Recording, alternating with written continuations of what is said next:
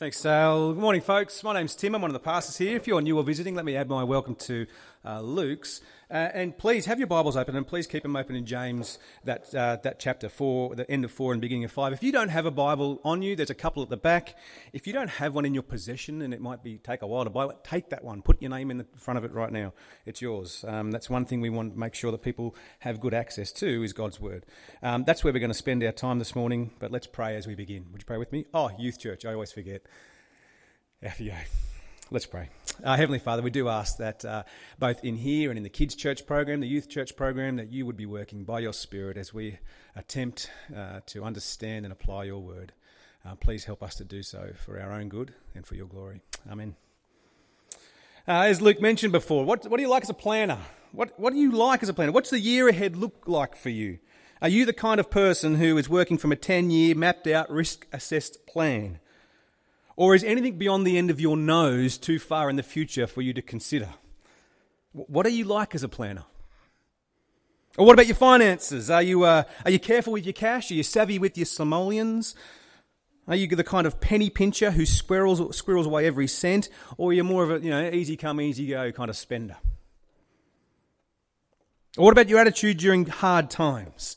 When unexpected trouble comes your way, are you the cool, calm, collected, content and convinced of God's sovereignty and his goodness at all times, regardless of what's happening about you? Or when you hit the metaphorical bump in the road of life, do you find yourself careening all over the figurative highway as though you are ultimately in control of all things and therefore it's up to you to regain and maintain the course of your life? What do you like when troubles hit? There's some big questions to ponder, aren't they? There's some big things to consider. Maybe you've considered some of these things before. And in fact, there's some of the big questions that are addressed in our passage from James today. And if you have just joined us, as Luke said, we've been noticing throughout this series of how much of the content of James's letter comes down to this idea of double-mindedness. It's that danger that we've seen week in and week out in every chapter, specifically named in last week's section. It's that idea of wanting to be friends with God and friends with the world at the same time. Double-minded is what James calls it. And what's more, he says that's an impossible position to attempt. If you remember from last week where he spoke about it specifically, directly, James 4 verse 4, don't you know, says James, that friendship with the world means enmity with God? And later in verse 8, wash your hands, you sinners, purify your hearts, you double-minded. He's really aiming up on that attitude. In other words, you cannot be friends with the world and a follower of God at the same time because the two are diametrically opposed to one another. To try to do both, it's like saying you're a carnivorous vegan. It's a contradiction of terms. You can't be a vegan and a carnivore in the same way at the same time. And just as we saw last week, you can't operate with earthly wisdom, taking on the ideas and the ideals of the world as of primary importance, at the same time as operating with heavenly wisdom that submits to God as if it is of primary importance. You can't do it. One stands opposed to the other. So make your choice and make it carefully, make it prayerfully. That was James's advice last week. Stop being double-minded. And instead ask humbly for God's generous gift of his heavenly wisdom because you need it and only God can give it. That's where we finished last week, yeah? And this week, as Luke said again, as we go into chapter 4, the end of chapter 4, and the beginning of chapter 5, we're going to go again and look at this wisdom applied to the areas of future planning, finances, and suffering. And we're going to see again this idea of the difference between double-minded earthly wisdom and single-minded heavenly wisdom. So let's do the first one first. What do you like at planning for the future? Do you have the course mapped out for the rest of your day, the rest of your week, the rest of the month, the rest of the year? Have you already got a retirement plan in action? So much so that you can already almost smell the salt air, taste the pina coladas by the poolside in the tropical oasis. Is that you? Larry Strunk had this sort of a plan. Strunk, I just like the last name, that's why I added this chap, let's be honest. Larry Strunk did. He knew what he was doing, 2008. He was then 66 years old and he decided he was going to finish up day trading his $401,000 stock portfolio in oils. He was going to stop day trading that. Instead, he thought, let me invest this all into Washington Mutual Bank, Mawu Bank. a conservative savings and loan bank in the US that Larry fully expected would keep him solvent and comfortable as he spent his twilight years travelling to exotic Asian countries. What happened next? 3 letters signifying 3 very significant words. GFC. Global Financial Crisis. And beyond most people's reasonable expectations, including Larry's, and for reasons well beyond my understanding, 2008 saw Washington Mutual Bank become at that time, the largest failed bank in US history. And Larry Strunk saw his fortune shrunk. Thanks, Luke. Well, that was yours before the service. Thanks so much. He saw his $401,000 retirement nest egg shrink to the size of a packet of peanuts in a heartbeat. And his case was not isolated, folks. His case was not isolated. Many people lost their fortunes in the GFC. Perhaps you were affected. Perhaps your significant others were affected. Regardless of whether you were affected directly or not, there is an important life lesson to be learned here about future planning. And it's very simple. It's that you don't know what tomorrow will bring. And from an earthly wisdom perspective, there is no such thing as a sure thing. Now, we need to know this, not just in principle, but applied in practice. Look at how James starts this section of chapter 4, verse 13. If you've got your Bibles there, crack them open. Let's read it together. James 4:13 says this. Now listen, you who say, today or tomorrow we will go to this or that city, spend a year, carry on business and make money. It's almost as if James is directly addressing the Larry Strunks of the world. Perhaps you find yourself addressed there also. But look as he continues, verse 14. Why, you don't even know what tomorrow will bring. What is your life? You are a mist that appears for a little while and then vanishes. Now, I don't think I've got to sort of break that down too far for you to get, pick up the drift of what he's getting on there. You don't know what's going to happen tomorrow. You're a mist that vanishes. But I do want you to notice what James is not saying here. Be careful to note he's not against future planning. Mark that down somewhere. He's not advocating for a lackadaisical, laissez-faire, do whatever will be, fatalistic type of future. That's not what he's advocating, not at all. Rather, he's warning against an attitude that pretends to know what will happen in the future, or pretends to know what ought happen in the future, or pretends to be in control of what is happening in the future without reference to God, who actually is in control.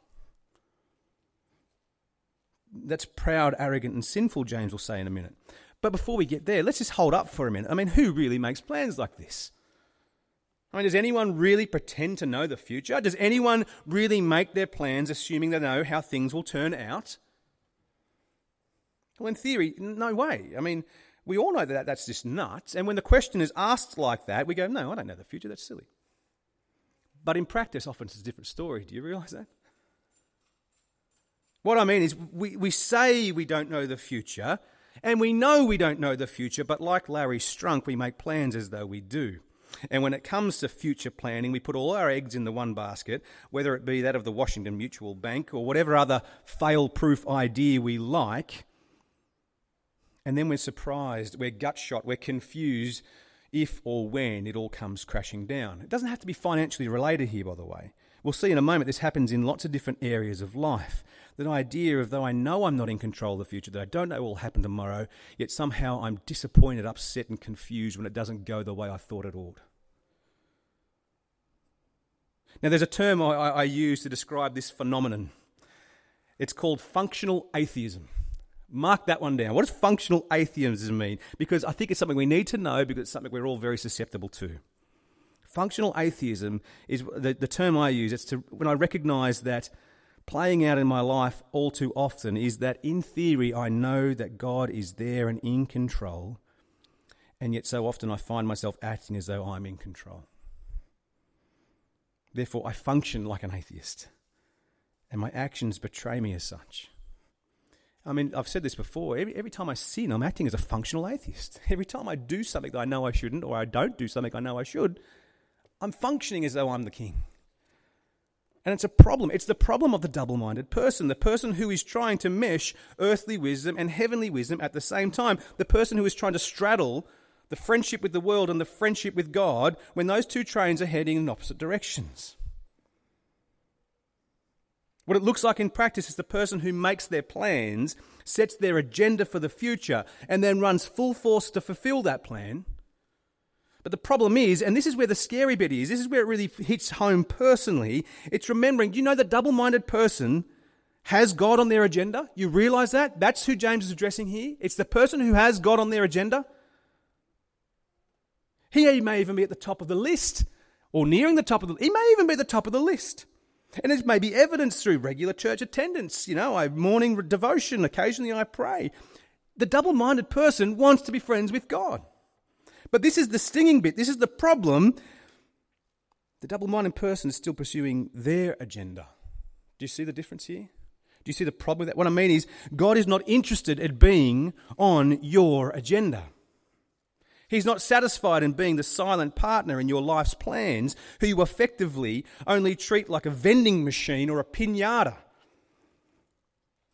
Push a few coins in, press a few buttons, hit him with that stick called prayer, and expect him to spill out all sorts of goodies when I need it. And if it's not the piñata vending machine type of God, then he's the fire extinguisher God that I go to when I need rescue God. When my plans come crashing and burning down, God, where are you? And I use him like a get-out-of-jail-free card at Monopoly. That's the double-minded person, and we've all been there if we're honest. Let me ask you a little diagnostic question just to reinforce the point if you're still thinking it's not you. How much of your prayer life is reactive? Oh, God, help me. Oh, God, I need you. Oh, God, this has happened again. How much of your prayer life is reactive? There's an alternative here is what I want to say. It's the proactive prayer.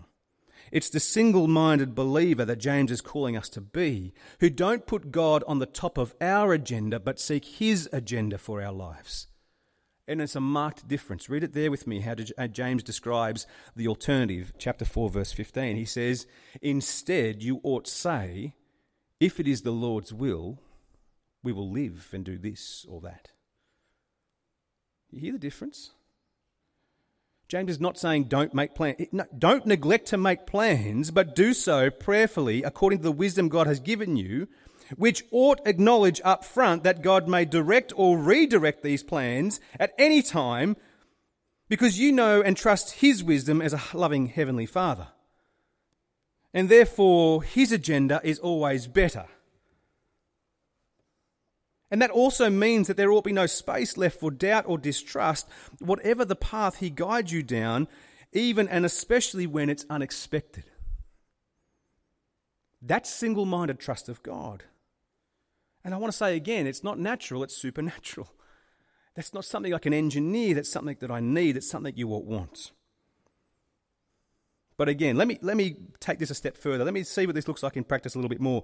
I often get in trouble from Tiana for not joining the dots clearly enough. So from principle to practice, I'm a principle guy, work it out. No, apparently not. So let me sharpen up a few for you, Tiana. This is for you. You found a job advertised, right? It's a good job in your field. According to the wisdom that God has given you, it looks like a terrific opportunity in every aspect. Good pay and conditions, the hours are manageable, there's nothing obvious that means it would be a sinful distraction or that it might stunt your Christian maturity in any way. So what do? What does Christian wisdom applied look like here in terms of future planning? Well, it looks like you apply for the job, you do your very best in the application of the interview process and prayerfully entrust the outcome to God's sovereignty. All right, that's what you do. Now, this is where people are tempted to stop and think that's it. That I've now applied this godly wisdom of future. No, the next step is more important. In fact, I want to say there's a next step that's even more important that actually separates the genuinely single-minded follower of God from the fickle, double-minded fraudster. But you only see it when you don't get the job. Now just think about this for a minute. When God's answer is no, this is when the rubber hits the road. This is when the integrity of Christian faith and the quality of the wisdom you're operating with is really revealed. Because when you don't get the job, though you're better qualified and have more experience, the single-minded person sees past the disappointment, which is there, by the way, past the disappointment to continue in contentment that God is sovereign in control, he has a divine purpose, and he's expressing his fatherly care. Even when it's revealed that the process was unfair, it was a loaded dice from the beginning, it was the boss's friend's daughter who got the job over you.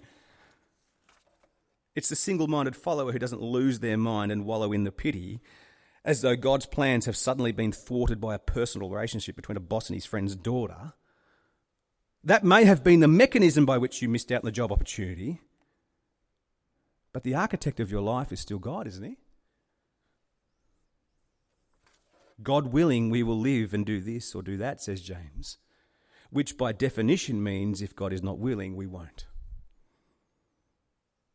Now that sounds like a really obvious point, but I make it explicitly because sadly I have sat over the years with people whose trust in God or their willingness to continue in faithful obedience to Jesus has been turned upside down because their plans didn't turn out the way they expected.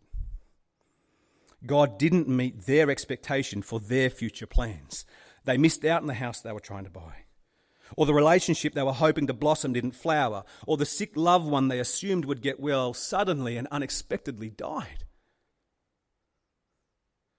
And don't hear me be flippant or callous about this, or suggest that these examples aren't deeply emotional, painful, and even confusing for people who live through them. And I use those examples explicit because they are real examples of real conversations where I've sat with people and tried to help them process the hurt, the horror, and just the sheer bamboozlement they've experienced because the situation they found themselves suddenly thrust into just didn't compute. Many of you will know this somewhat personally, I assume, as well, and it's difficult to say the least, isn't it?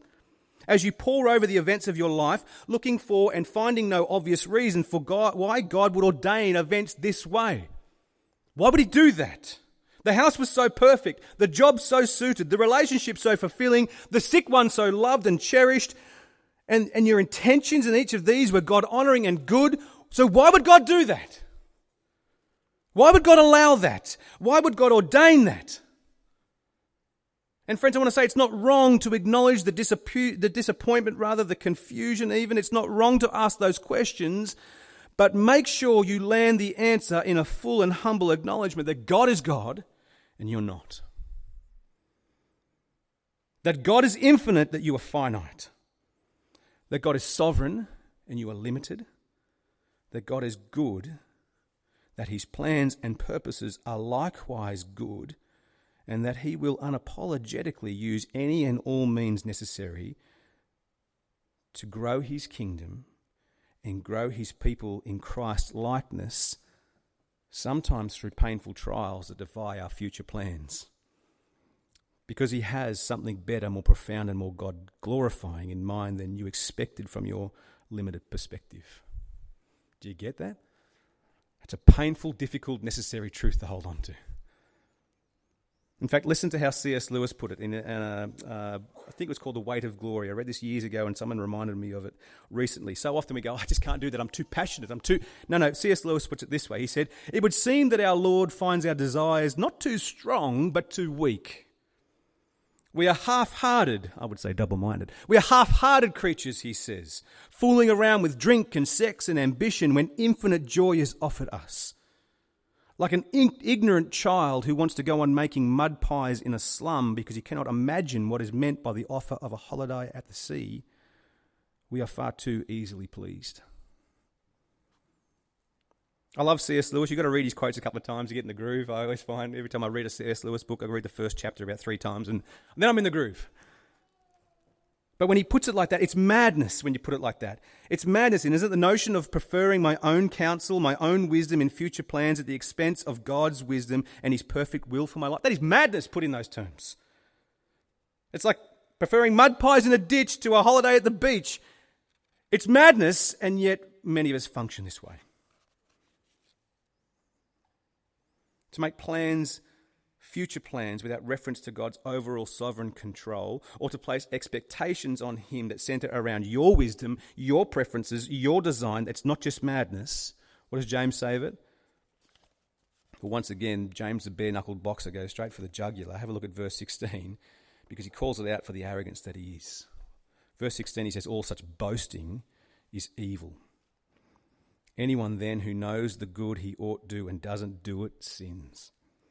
In other words, to know that it is right and it is good to submit your will to God's, but then plan or function as though you're in control, or that God must submit to your will, that's evil, he says.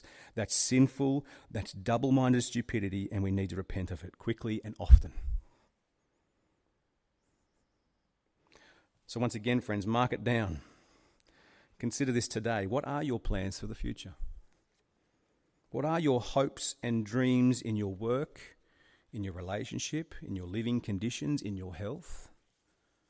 It's not wrong to have a plan and be working towards a goal in any or all of those areas.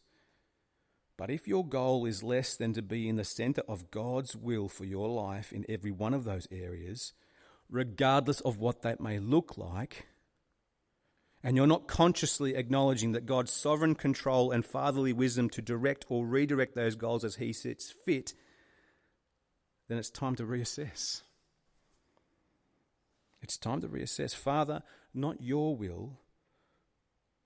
Father, not my will. That's a big difference, Casper. Not my will, but your will be done. That is a weighty, serious, single-minded prayer, isn't it? And think about it. Who prayed like that? And when did he pray like that? That's Jesus, folks. That's Jesus praying in the moments before his arrest, which he knew would lead to his brutal execution. He prays in Mark 14:36. It'll come on the screen, so you don't have to flick there. He prays, Father, everything is possible for you. Take this cup from me. This cup being the figurative cup of God's wrath that Jesus is about to drink on behalf of sinners like us. Yet not what I will, but what you will. What a prayer. What a perspective. What a trusting submission the Son has for his Father, who is now our Father. Oh, folks, that God might give us and grant us that same loving dependence, that same willing submission, that same unflappable, faithful trust in his sovereign plans for our life. It's not natural, it's supernatural. But we need to move on. How does this same principle apply of heavenly wisdom? How is it applied and played out in terms of money and wealth? Well, notice again something that's plain. James is not saying that wealth in and of itself is the problem, but rather what you do with, or more importantly, what you don't do with your wealth, with the physical means God has entrusted to you. This is of significant concern for James, because it's of significant concern for God, because then it ought to be significant concern for us. Read this little chapter with this little bit of chapter 5, verse 1 with me, and pay particular attention. Spot the warnings that James is making for people of means, which, let's be honest, again, in our very comfortable existence in Australia, we all fit. Chapter 5, verse 1. Now listen, you rich people, weep and wail because of the misery that is coming upon you. Your wealth has rotted, and moths have eaten your clothes. Your gold and silver are corroded. Their corrosion will testify against you and eat your flesh like fire. You have hoarded wealth in the last days. Now, there's far more in those verses than we've got time to go into or unpack this morning, but just notice straight off the bat, it's the attitude towards wealth that James is aiming up on here. In particular, it's the attitude of prioritizing that temporal wealth over eternity, or prioritizing earthly riches over heavenly riches. That's the big issue that he's aiming at. And this is evidenced through the way that we use our money. There are several key behaviours that James lists here, indicative again of that double-minded person, and that we need to be careful of not succumbing to our own lives. I've listed a few of them in the outlines there, but I'm not going to have time to name and illustrate them all. But let me do a couple. And I think it's important we do that, because I think we read a passage like this and we just assume, I hope all those CEOs of multinational corporations are reading James 5, No, it's not for just the CEOs of multinational billionaire corporations. This is just as applicable for you and I. Look at it there, chapter 5, verse 4. We see the issue of being fraudulent with money. And it's the love of money that causes or sees people refuse to part with it, even when they have legitimate owings to other people. The example in the text is of the boss who refuses to pay his workers their wages, and the cries of the harvesters have reached the ears of the Lord. That is a serious charge, you notice. In fact, I was talking to my dad the other day, And we were talking about a friend of ours. Now, over 50 years ago, he came out from Scotland. I think he ran afoul of law in Scotland, and he got an option to flee Dodge, come to Australia. Worked on a sheep farm somewhere in New South Wales, and was given his board and lodgings, his meals and all that sort of stuff. But the farmer repeatedly said to him, "Oh, Jock, I just haven't got around to paying you yet. Just waiting for the wool check, mate. Just waiting for the wool check." Sling him a couple of bob to be able to go into town and do a little bit here and there, but just waiting for the wool check, mate. Just waiting for the wool check. And month on, month off, this same thing happened. Jock patiently waited, the debt racking up, until one day the farmer had gone into town to get on it, apparently. And the farmer's wife came out and seen Jock and said, "Jock, have you been paid yet?" No, just waiting for the wool check. And the farmer's wife said, he says that all the time. There is no wool check. The wool check, last year's wool check's come and gone. Next year's will go the same way. Cut your losses and run. She actually gave him enough money to get on a train to Melbourne, and had printed out some applications for him to join the RAF. She said, "I'm so sorry, he's done it before, he'll do it again. Cut your losses and run." This is the sort of stuff that James is talking about here, isn't it? It's not a lack of ability to pay his worker, it's a lack of willingness to pay his worker. But just in case you think that it doesn't apply to you because you mow your own lawns, or because you harvest your own crops, or perhaps because you don't even have a crop, this doesn't apply to me, think again. You see, it's possible to have that same attitude, that same love of money, that I'm so unwilling to part with it. That's the same attitude that is lurking in the hearts and minds of all of us. For example, when you encourage your 11-year-old nephew to pretend that he's 10 to save a few bucks on a movie ticket, is it not the same attitude at heart? Or when you add a few extra false items of damage to a legitimate insurance claim to reap a small financial advantage for your home renovation. I use that one because that was our situation recently. Here we've got this, flooding in our house. Oh, man, it's so tempting at that point. Oh, yeah, hang on about that. Hang on, I'll kick that into the puddle of water. Oh, it's... It's the same attitude, though, isn't it, that's driving that? Don't pretend it's not there, and don't pretend it's not real and raw and looks good. Don't kid yourself that it's not the same fraudulent behaviour driven by the same love of money as the boss who's unwilling to pay his workers. But notice, it does not go unnoticed by God. Don't be double-minded. Don't do it. One more example from the text because of the time. It's the same with the selfish, indulgent and complacent attitude James describes in verse 5 of chapter 5. He says, "You lived on earth in luxury and self-indulgence. You fattened yourself in the day of slaughter." There is a selfish, indulgent, complacent attitude that James is aiming up on here. In fact, here James is sort of likening the double-minded person who's focused on the dollars. He's likening them to a dumb animal, too preoccupied with shouldering others out of the way of the feed trough, completely ignorant of the fact that the slaughterman is sharpening his knife. And again, we don't have to look far to see this so prevalent in our Western culture, do we? People who are so self-absorbed and greedy for more money, greedy for more pleasure, that they're completely ignorant of the reality of a judgment day, when we will all stand before the Lord of the universe, and you know what? He won't be impressed by your handbag collection, or your six-pack abs, or your Instagram feed of all the fancy restaurants you've eaten at. Christian brothers and sisters, this is selfish attitude is not just seen in how we spend our money, but also in how we don't spend our money. It's getting the pay rise without ever considering how I could use those extra dollars to help others or to further God's kingdom work locally or abroad. It's being very diligent with my budgeting, factoring in all of my creature comforts first and only considering generosity out of what's left. Friends, I could go on, but it all points to the valuing of the temporal over the eternal. Do you see it? Of prioritizing the fleeting earthly pleasures over the forever heavenly joys. And James is saying that this attitude will testify against you. Because those who put their hope or their heart's desire on gold on earth will find these treasures worthless and corroded in heaven. Verse 2. Now don't miss the power of that image or that illustration. Don't miss the idea of your gold has corroded. James uses that precisely because, according to my understanding, gold doesn't corrode in any earthly sense.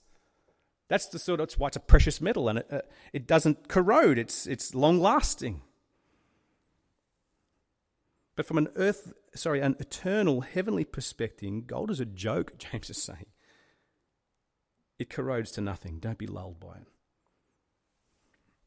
Now, look, there are plenty of other examples of the text that we could look at. The love of money causing people to act unjustly there, verse 6, or the different types of complacency or greed. When we're not going to go into it, I need you to join the dots on that one, Tiana. Right? Is that all right? Yeah, thanks. And as for verses 5 to 12, look, about patience in suffering, the same principles apply, but I'm going to need to fold that in the next week. But as we finish up, I just want to really quickly recap, what should we do with all of this? What should we do now? Okay, we've heard that. We've been bashed up a little bit by James again. What do we do with it?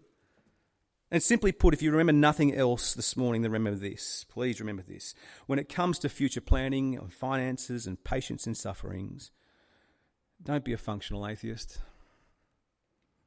Make your plans, pray God's will, and trust his care as these plans unfold, even if they unravel.